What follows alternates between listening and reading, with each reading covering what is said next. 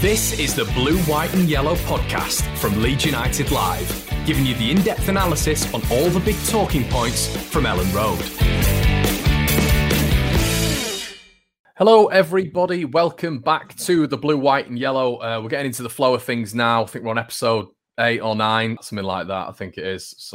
We're moving on well. I'm joined by Joe and Beren, your Leeds United writers. I think it's pretty key that we touch on another Leeds United legend lost this week. Terry Cooper, 77 years of age, and it just seems only a couple of weeks ago, me and Joe Mewis, and I think you were here as well, Beren, just talking about Mick Bates, and there's so many now in the past 2 years. Hunter, Charlton, Fotherby, obviously we had Zaliukas as well. It's so sad, isn't it? And another absolute hero of the Revy era lost there. Yeah, it's been a horrendous period of time for the football club. Whilst everything's going brilliantly on the pitch, off the pitch, it's been. There's no words for it. It's just been an absolutely tragic period of time, and you could never have predicted this. For them all to die so close together, it's just so sad. And for those that they're leaving behind, it's too much to bear, really. I know that Eddie Gray is the obvious man that we all turn to and think about, because he's obviously been the most highest profile of the Revy boys in recent years. He obviously had much more of a connection with the club than some of the others have in recent times, and he, of course, is somebody that is happy to speak to the media and go on camera when he does lose his old friends and his brothers in arms. And it's just too much for one person to take, I think. It's just truly, truly horrible. I think the only way we can look forward is to hope that there is some kind of commemoration or memorial in some way. It's very, very hard to do any of these people justice, but I think we've got to have the sort of best effort that we can. And the club haven't really addressed it publicly or officially, but I would be amazed if they're not looking at doing something at Ellen Road when the place is full. I know they had the chance against West Brom, but I think with the stadium, barely, what was it, 5,000 or 6,000? I've forgotten already how many were in there, but it was a scratching the surface really of what Ellen Road should be. So I'm sure that they will be looking at something they can do to remember them all. The trouble is, you want to give them all the sort of memorial that they deserve, and it's very easy just to kind of do one big service and just to list all the names. But it's just there's just so much history in all of these men that are passing on, and how much they've done for the football club. And you see in the messages from people older than us, obviously none of us were around when they were playing. But you see some of the messages and the way people talk about people like Terry Cooper, and it's amazing to kind of think how good they were. And of course, none of us have any real understanding of that, because it's impossible for us to know, because we weren't around at the time and we weren't of that era. But it sounds like he was well ahead of his time and very much an attacking fullback who got forward, and much in the vein of the fullbacks we see today. But yeah, incredibly, incredibly sad. And just really hope that the club can do something to commemorate these people, because we've had the Jack Charlton stand, but of course we're running out of stands now, so they're going to have to do something, but we'll have to wait and see what. Yeah, definitely.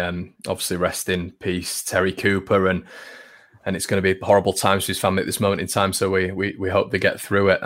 But with regards to more Leeds United news, we had a signing, didn't we, Beren, last week? Christopher Claesson has arrived from Vålerenga. We know your pronunciation of Vålerenga has been pretty horrific in Norway. So how do you feel about that one? It's a decent sort of second keeper, I guess, for Leeds United. You would presume it would be a second keeper, but are you happy with that one? Do you think Leeds needed to get that one done?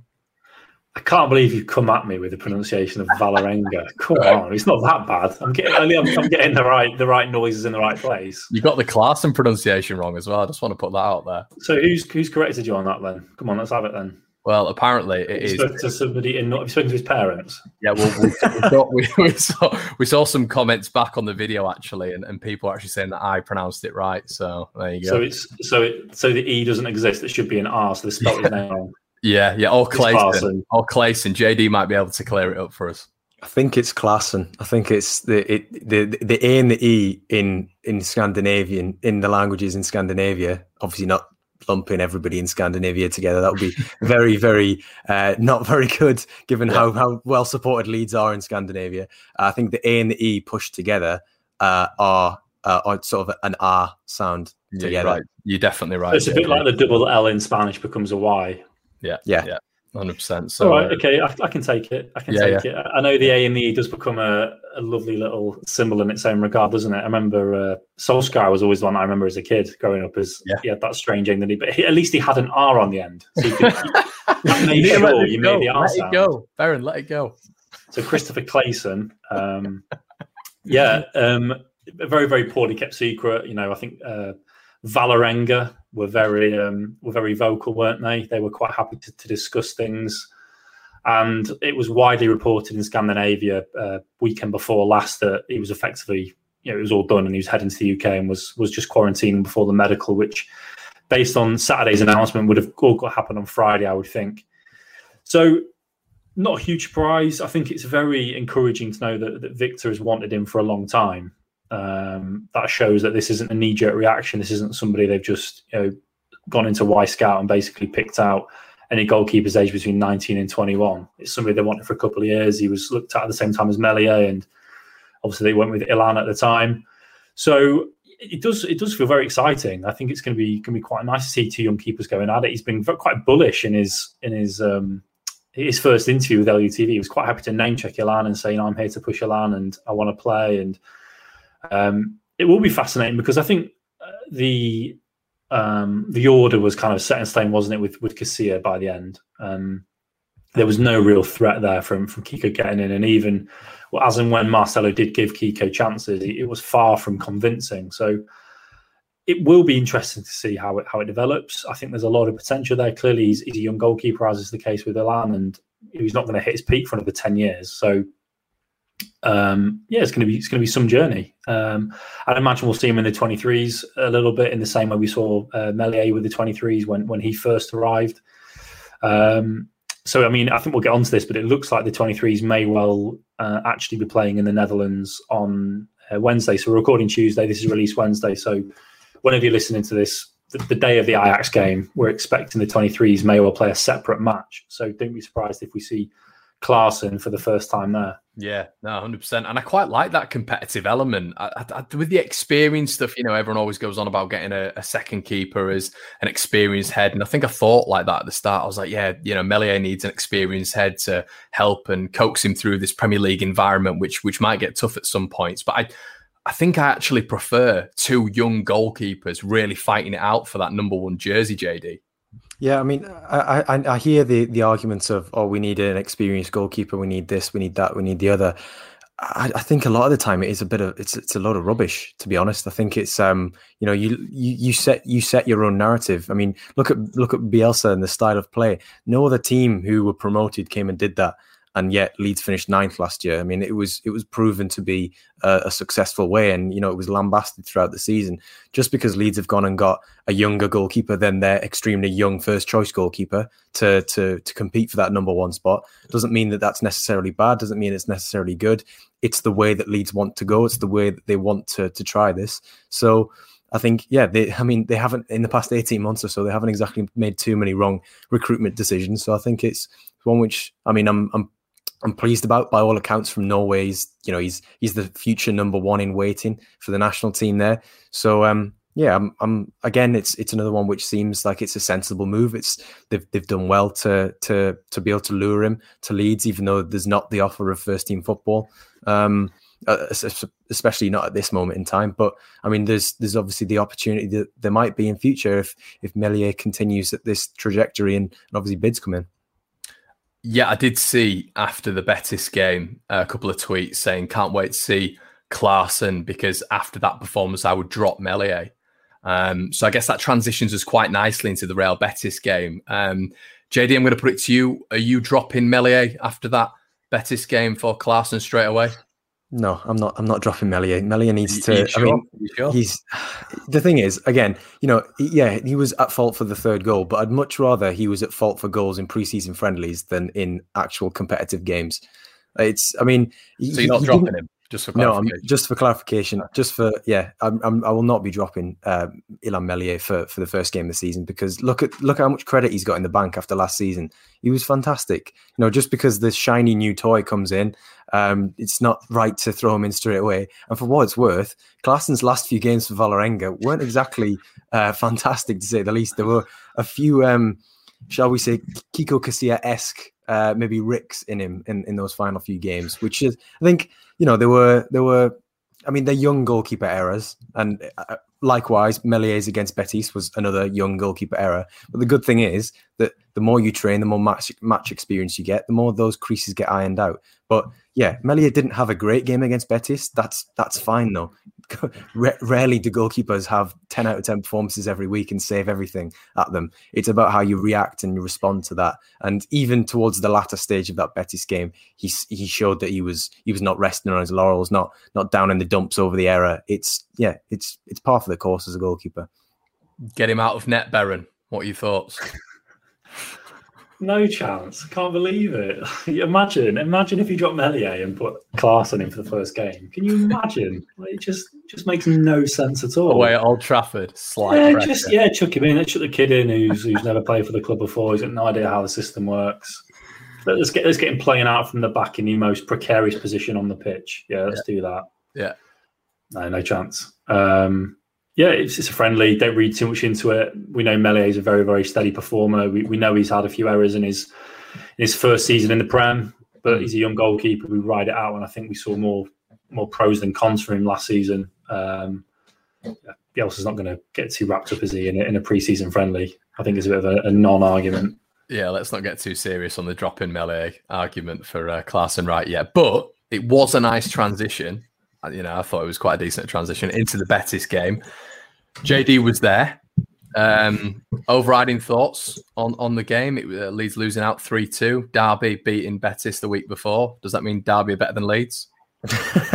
I think it was very pre-seasony. It was, and also there's the caveat that before Derby played Betis, I presume that all the Betis players were celebrating Joaquin's 40th birthday, which he was then listed on a website as why he was absent for that game with the resaca, which in Spanish means hangover. So I'm guessing they were a little bit, worse for wear when playing Derby. But no, it's a preseason game. It was very preseason-y. The intensity was there, but you could tell that it was still everybody still finding their feet. There was a few sort of, Junior Firpo playing and Patrick Bamford getting his first minutes, Rodrigo playing in the middle. There was a lot of, this is the first real run out that we've had as this 11 this season. That's the reason why you have preseason friendlies, to iron out those creases and think, oh, actually, that wasn't too good when we played such and such. Let's not do that on the first game of the season. That's the whole point. Why are teams always hungover playing Derby? That's the question, isn't it? It happens quite regularly, doesn't it, Baron? Yeah, good one. Well done. Very observant. I was waiting for that. I was just waiting for a break from JD to just slip that in there. I mean, you could ask Wayne Rooney as well. Was he hungover in the dugout after his latest travails? Yeah. We don't have to get into that because we're going to get lawsuited. For the record, Wayne Rooney not accused of any wrongdoing. He's in the clear. He's a very, very good and honest man. Yeah, 100%. But yeah, I mean, it was once again. I think it's key to note for Leeds fans not to be having meltdowns about losing to Real Betis. Real Betis, who I believe, JD, unless you correct me on this, finished 6th last year. They look very good. For me, I was watching them, a lot of slick interchanging, a very cohesive unit. They look very good on the ball as well. And it was a real test for Leeds. It was a real test. And I think sometimes people forget the fact that Leeds were only promoted last season and Betis have been a mainstay in La Liga now for however many years. So it was a good test for our lads, wasn't it? Yeah, and at the end of the day, 2 goals were still scored. The 3 goals I think that were conceded were avoidable. But I mean, the fact that, you'd rather concede goals that were avoidable in pre-season, so then you can analyse them, you can rectify them for competitive games. than to concede 3 absolute worldies and then still have a mini meltdown over something which is largely unavoidable. But Manuel Pellegrini is a manager who's won the Premier League. He's been around the block a few times. He knows how to set up a team. I'm sure that he and Marcelo Bielsa have probably come across each other before. It wasn't as though Leeds were going up against relative novices. They put out a decent team. They had a really good young player, Rodri, who was playing, and he was electric in the first few minutes. I'm not taking too much stock from that game. I think it's reflective of, yes. Say that was a game which was in actual competition in the Europa League, for example. 3-2 defeat against Betis. It's not exactly a bad result for a team who finished 6th in La Liga. You know what I mean? Yeah, definitely. I mean, as well, not enough people are talking about that goal that Leeds scored, the Bamford header. I thought it was a fantastic goal. What a team goal that was. Junior Firpo with his first assist as well. I know it's pre-season, but, we can count it, can't we, Beren? Good to see Bamford get on the score sheet, isn't it? I think he'd obviously been missing up until that game, and I think just psychologically that'll give him a little boost. I know it's friendly and we're not amping things up too much, either good or bad. But like you say, mate, it was a very, very good goal. Friendly or not, it still requires the right movements, the right weight of pass, the right decision making from several people at the same time. And that's the kind of pattern of play that we've seen so often from Leeds, isn't it? And yeah, very encouraging to see Junior at the heart of that, and already to see things like that clicking, because that's the sort of thing that wasn't clicking against Blackburn. We'll see. I think that I'm sure they've got as much as they wanted to out of it. Of course, the 2 downsides, which I'm sure Joe can talk about, were the injuries. We can talk about how serious they were. I've not seen them myself, but they were the only kind of. I know Melié's chucked one in, but aside from that, we've got what we needed to out of it, haven't we? Until you said it, I didn't realise that Betis had finished as high as 6th. I mean, that's a proper team. They're going to be Europa League next season, unless I'm wrong. They finished ahead of Villarreal, who were the Europa League champions last season, who we will, of course, play in the final friendly. So just a bit more context for how good they're supposed to be. And I think Nabil Fekir was very, very highly rated a year or two ago, wasn't he, Joe? I'm sure he was mentioned in the same breath as Liverpool. Yeah, I mean, he was going to. There was the leaked pictures in sort of air quotes where there was sort of he was kind of on the verge of signing for Liverpool, and then there was an issue with medical and whatnot. I mean, I was looking yesterday. He came on in the World Cup final, the most recent World Cup final. Yeah, can you imagine if you'd said at that time when you were watching the final and go, Leeds will be playing him in 3 years. Yeah. And actually making him look, Pascal Struijk will make him look pretty ordinary in a wrestling match.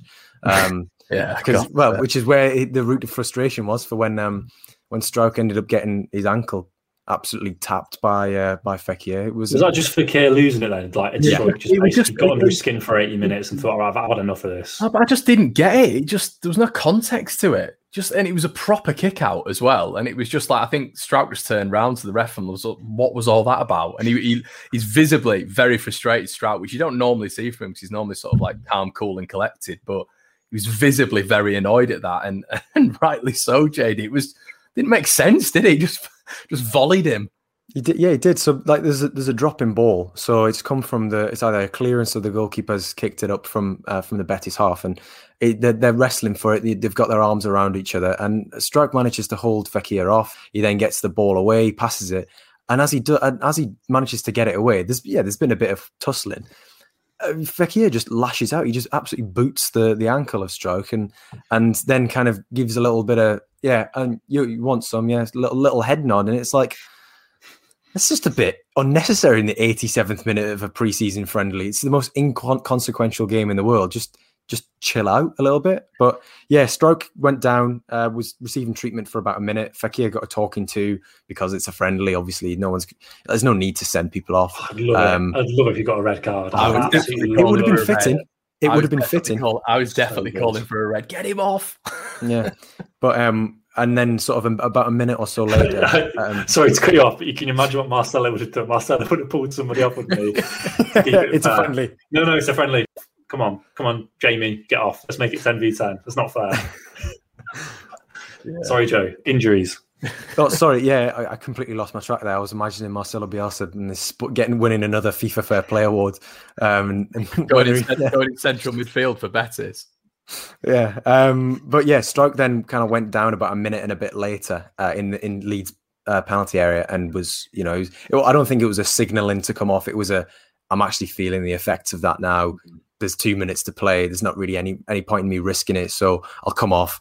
He then obviously he was strapped up, put a little ice pack on it. He was doing a little bit of a limp as he walked back to the changing rooms, but I imagine it's more of an impact thing rather than anything too serious. Otherwise, they would have went and assessed him straight away. But yeah, that was probably the one that I had least concern about, because obviously Diego Llorente went off in the first half.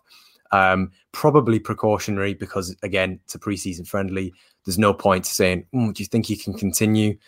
So he was hooked straight away after about 24 minutes when he went down. Connor, you were saying it looked like a bit of a hyperextension, because from my line of sight was a little bit blocked by the physios, so I couldn't actually see what was being treated. And yeah, it kind of came about after the second Betis goal, so wasn't exactly focusing on whether Diego had pulled up or not. So is that what it looked like? Was it hyperextension? Yeah, Connor Rob Price McGilligan. That's my diagnosis. It did look sort of, very much of that blueprint, and he was twinging as well. Every time he sort of, as I was just saying, extended his leg. So who knows? But it did look a little bit more serious than Pascal's, definitely. And we're just talking off air, weren't we? And it just seems these injury patterns seem to follow us around a little bit better, and it's very frustrating, isn't it? And with everything that's gone on at this moment in time, hopefully Leeds going into Manchester United aren't going to be two of our top centre backs down. Yeah, it's unfortunate that Marcelo doesn't do press conferences during pre-season, because I think that would probably settle a few nerves. I mean, I'm sure he could tell us quite quickly what the issue is with Liam Cooper, who is I can't think of what the phrase is. Notable by his absence. There's another one, but notable by his absence is what I mean. And yes, I mean, Stroike and Llorente, I'm sure Marcelo, if not straight after the game, then maybe before the Ajax game, could have just clarified for us what the situation is. But unfortunately, we remain in the dark on that, so we'll have to just cross our fingers. But at least they both didn't go off on stretchers. I mean, that's the one thing. And as most people would have seen by now, Cooper was involved in a charity golf day on Sunday.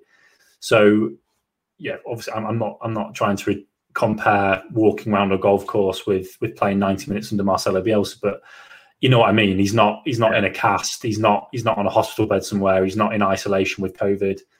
So we can read and start what we will. We have got it's less than 2 weeks now, is it? It's 11 days from today, which is just crazy. So a week on Saturday. It's going to be Man United at Old Trafford. So time is rattling through. I think we'll obviously learn a lot more from the final two friendlies, both in terms of the opposition and in terms of the selection that Marcelo goes into. I'm sure we can either go into this now or at a later point in the podcast. But Calvin, we certainly need to see Calvin. I think if we don't see him against Ajax, we'll certainly see him against Villarreal. We've got no reasons to believe that he's got any issue, because, of course, he did return so late. He's a long way behind everybody else in terms of pre-season. And we know that Marcelo was a stickler for preparation. So I wouldn't have thought there's any issue there. But yeah, I mean, if you are looking worst case and you're thinking Cooper, Stroike and Llorente out, then it's going to be Ailigan and Koch, isn't it? And I suppose Shackleton might be the big winner at right back. Yeah, I mean, I wouldn't be too averse to seeing Jamie Shackleton at right back for that first game. He's been quite good in pre-season, hasn't he? I picked him out as sort of a man of the match contender against Betis, because he was great. He linked up really well with Rafinha down the right. He was constantly going past Rafinha, overlapping. And there were quite a few one-on-ones where Shackleton was the last man back when Betis pumped it forward, and he kind of had to either control it and beat a man, and either with a pass or a dribble, or go one-on-one with one of the Betis forwards. And he held his own really well. I don't recall any instance where he was beaten, sort of out-muscled, which, for a player of his stature, you think, okay, perhaps that might be easier than against others. I was impressed with him. I thought it was a good, he gave a good account of himself, because, there's obviously been the question mark over, where are his minutes going to come this season? And he's in those two pre-season games. I think he's staked a claim for being, the deputy to Ayling if they need to move Ayling across to centre half at any point.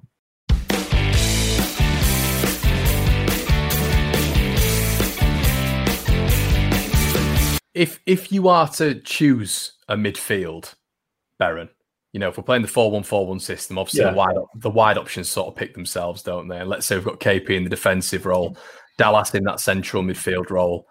Who's the next central midfielder in your opinion? I'll come to JD next, but is it just as sort of, straight up the line as Rodrigo? Is Rodrigo that next man next to Dallas in your opinion? Absolutely, yeah, without a shadow of a doubt. There's no way Rodrigo should be on the bench. No way.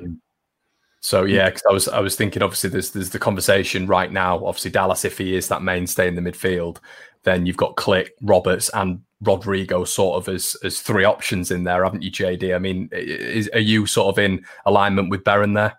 Yeah, absolutely. I mean, we saw what Rodrigo was capable of towards the end of last season when he finally got a run in the team. If he's able to replicate that over any portion of the season this year, then he picks himself then, doesn't he? 4 goals in 4 games or 5 games or whatever it was towards the end. Some of his movement in that Burnley game towards the end of the season was fantastic. And he's against Betis. He covered one hell of a lot of yards. He was constantly 60, 70, 80 minutes. He was absolutely herring around the pitch. He was doing the pressing from the front. When Tyler Roberts maybe slacked off a little bit, Rodrigo was filling in and vice versa. I think his creative numbers last season as well, while they weren't obviously consistent in terms of the amount of games he played, his creative numbers over the course of the season were very high constantly. So if you've got him and Rafinha in the team, I think you're always gonna find goals. You're always gonna score goals. So yeah, it's Rodrigo for me. And as always, throughout this period of the transfer window, rumours are rife with Leeds United. The rumour mill is, I mean, Leeds are linked with absolutely everybody at this moment in time. Lewis O'Brien, probably the standout. And, where is that link solidified? It's probably by the fact that Marcelo Bielsa was at Hillsborough at the weekend. And I can't imagine he was there to just, watch the entertainment of a Carabao Cup tie between Sheffield Wednesday and Huddersfield Town. Or do you think he would have been there, JD? He is an obsessor of football. Well, actually, he did say, didn't he, that he'd liked to maybe go and sample a few games before obviously the lockdown came in. So, who's to say that he wasn't just there for a little bit of, what was it, a Saturday or a Sunday? A little bit of weekend. It was Sunday, wasn't it? Yeah. A little bit of weekend. Huddersfield beat them on penalties as well. A lot of entertainment. Bit of drama, yeah, exactly. I'm sure he why would have been. Why is the Carabao Cup at weekends now? I don't understand. I didn't know this. I didn't know this either. I thought it was a friendly until you've just said that. I thought it was friendly. I did. I thought it was. There was another game that was played in that round. It must be to do with fixture scheduling. Yeah, definitely. Play midweek. Come on. Yeah, I mean, Carabao Cup it's a midweek sort of thing, isn't it? I think, and that's I mean, I guess it is a little bit. It's all about those trips that you can't be asked to make on a Wednesday night. That's what the Carabao Cup is. Do we go? Yeah, defintle like Fleetwood. No, mate. Let's not. We haven't talked about Fleetwood if we're going to, but what a long trip that is. I mean, Fleetwood. Oh my word! You basically do the Blackburn trip and then you got another hour. It's that last little bit. Oh my word! It just goes on forever, and you're on a single track road in and out of the northwest. Horrendous. Yeah. At least it was a great game and Leeds won. I still think Norwich away beats any arduous away trip. That's got to be the way. You're talking to a man who used to cover Plymouth, mate, and literally the shortest away trip was 2 hours to Bristol. That's arduous. 5 hours to Bradford. Yeah. But yeah, I mean, Baron, we're not getting off transfer window duties here. We're going to have to bring you back to Lewis O'Brien, mate. I know we've got to speak about it, but he's been linked to Leeds United. There's been a reported £10 million valuation put on his head by Huddersfield Town. Carlos Corbrand yesterday come out and said that they do not want to sell. Have you got any updates, Baron? Seems like a lot of money, doesn't it? Lewis O'Brien, £10 million. That does seem a little bit excessive. That sounds like a club that want to drive a hard bargain and want to play the game a little bit. At face value, it doesn't seem to tick as many boxes as, say, Gallagher did. When you're looking at the sort of the quality of player that Leeds United want to bring in to push them up towards the top of the Premier League, Lewis O'Brien doesn't kind of jump out as somebody that you immediately think, he's going to come in and do a job in the Premier League without a shadow of a doubt. At least with Gallagher, he's had that season with West Brom. And I think it's just sort of on paper, the fact that he was coming from Chelsea makes you sort of put this sort of level on Gallagher that you might not necessarily put on the Huddersfield Town midfielder. However, by all accounts, he's doing really, really well there. And I think he, as a player, I think people are saying that he's an incredibly hard-working, industrious midfielder, tireless, which does seem to fit the Bielsa mould. I've not seen much of him myself, so I can't really comment too much on him as a footballer. From what other people have said of him, in theory, he seems like a blank canvas, so one of these players that Bielsa could bring in and do a job with. It remains to be seen whether Leeds do pursue him, whether they do go in for him. I think that it's a name that's come up 2 or 3 times this summer and has gone quiet and then came back with a vengeance on Sunday morning. Ironically, or quite conveniently, 1 day or 2 after the Conor Gallagher stuff had been resolved. So we'll have to see whether it solidifies and whether Leeds do swoop for him. But as I say, I checked maybe 2 or 3 weeks ago when his name kind of came up for the second time, and on 2 separate occasions I've been told that there's nothing in it. I don't know whether this latest push is accurate or not, so I can't really embellish too much on what the latest may be in terms of as of the last 24, 48 hours. But I know that earlier in the summer, I was told that it was a lot of speculation and not much in it at all in terms of O'Brien hadn't been contacted or anything like that. So we've still got the best part of 4 weeks of this transfer window to go. So we'll have to wait and see what they do with it. But on balance, 10 million sounds like a lot of money, and O'Brien doesn't immediately jump out as somebody that you think would take Leeds forward. But you don't argue with Bielsa or Orta if it's somebody that they do like. I'm just thinking, when was the last time a player went for £10 million from the bottom half of the Championship? And it's very rare. And then you've got to think about how this is a COVID-affected marketplace, why that might be forcing some teams in the Championship to drive a harder bargain because they obviously haven't had fans for 18 months. So, I think we can get tied up on valuations all day. I mean, obviously what Behrens just said there, he's been told on certain different occasions that, obviously there's not been any contact. But, I mean, yeah, it is getting to that last 4 weeks, and that transfer business does tend to get a little bit more fraught with the clubs who are less well prepared than Leeds. I think it's fair to say, which is why deadline day is the quote unquote spectacle that it is. It's just a melee of clubs going, we've got these gaps to fill. Who's got bodies that will go in these gaps? So, I think it's one of those where if the club were to pursue it, it's clearly one which they think is a player who's moldable. But at face value, I think the valuation and the external factors of why Huddersfield might be holding out for such a fee are probably ones which make me question it. I think this is the trouble with a lot of the market, isn't it? At the moment, is that I think I've been told by a few different people in the industry that we're in the classic situation of selling clubs are putting too high a price and buying clubs don't want to pay that much, and it's quite a slow market at the moment. So, like I say, there's £10 million just looks crazy, doesn't it, for somebody of that age and of that experience in a team that struggled in the Championship last season. Especially when you're getting Firpo for 13, it's a bit of a nuts transfer, really, isn't it? But what did you make of the Matías Pereira social media post yesterday? It was a little bit crazy, wasn't it? I don't know if I agreed with it or not, just in terms of professionalism. Where did you stand on it, JD? I actually wasn't too against it, to be honest, because I think the comments that Valérien Ismaël said, obviously he's come in as the new coach at West Brom. It's been made clear to him from the first day he's walked in the door that Matías Pereira is a potentially 25, 30 million pound player. If we can get 30 million for him from someone, then he's a player who's not going to be in your plans for next season. So, plan for this coming year without him. I think for any player's manager to suggest, and the words were not committed. I think he said he's not committed to us. For him to suggest that, I think that gives Pereira every right to then come out and say, actually, hold on, I'm going to defend myself here. I could have kicked up a fuss. I could have refused to train, like one other transfer saga that we've seen in the last few days.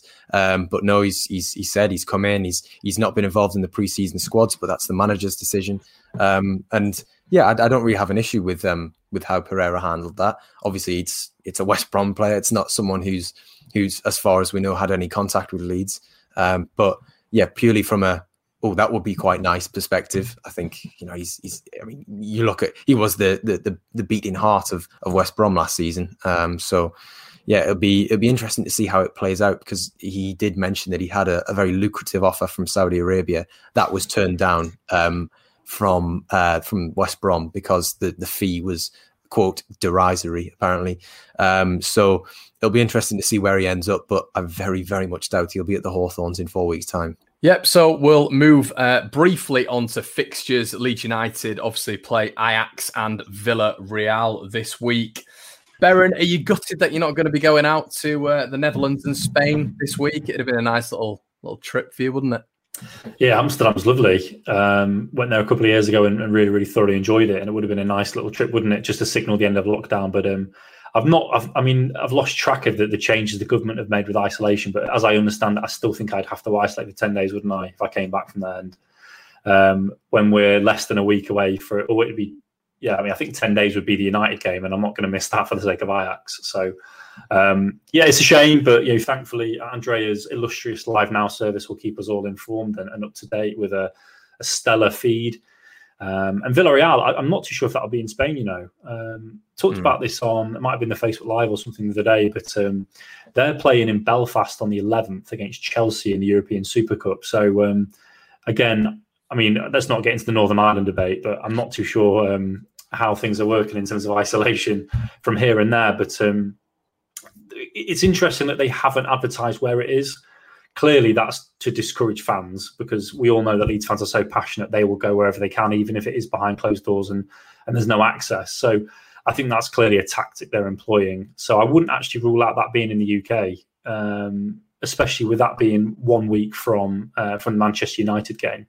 So they may well fly back from the Holland and play somewhere. I think Loughborough University might be a bit on the nose. Do you think there might be a few Leeds fans down there that might just rock up on the off chance that's where it's going to be? The trouble is, I don't know why I've not thought of this, but it's going to be on camera, isn't it? So it's going to be on Live Now, so people are going to see where it is, and if they are near enough, they'll just drive there, won't they? So I wonder where it'll be. For the record, on Saturday, there was a big hill overlooking the Loughborough University Stadium. There were quite a few people before kickoff congregated on top of this hill. And I was thinking, didn't know Loughborough had such a big Leeds United following, but I presume they might have been supporters who had come down, didn't have tickets, and were just kind of perched on top of a hill. To be honest, not a bad view.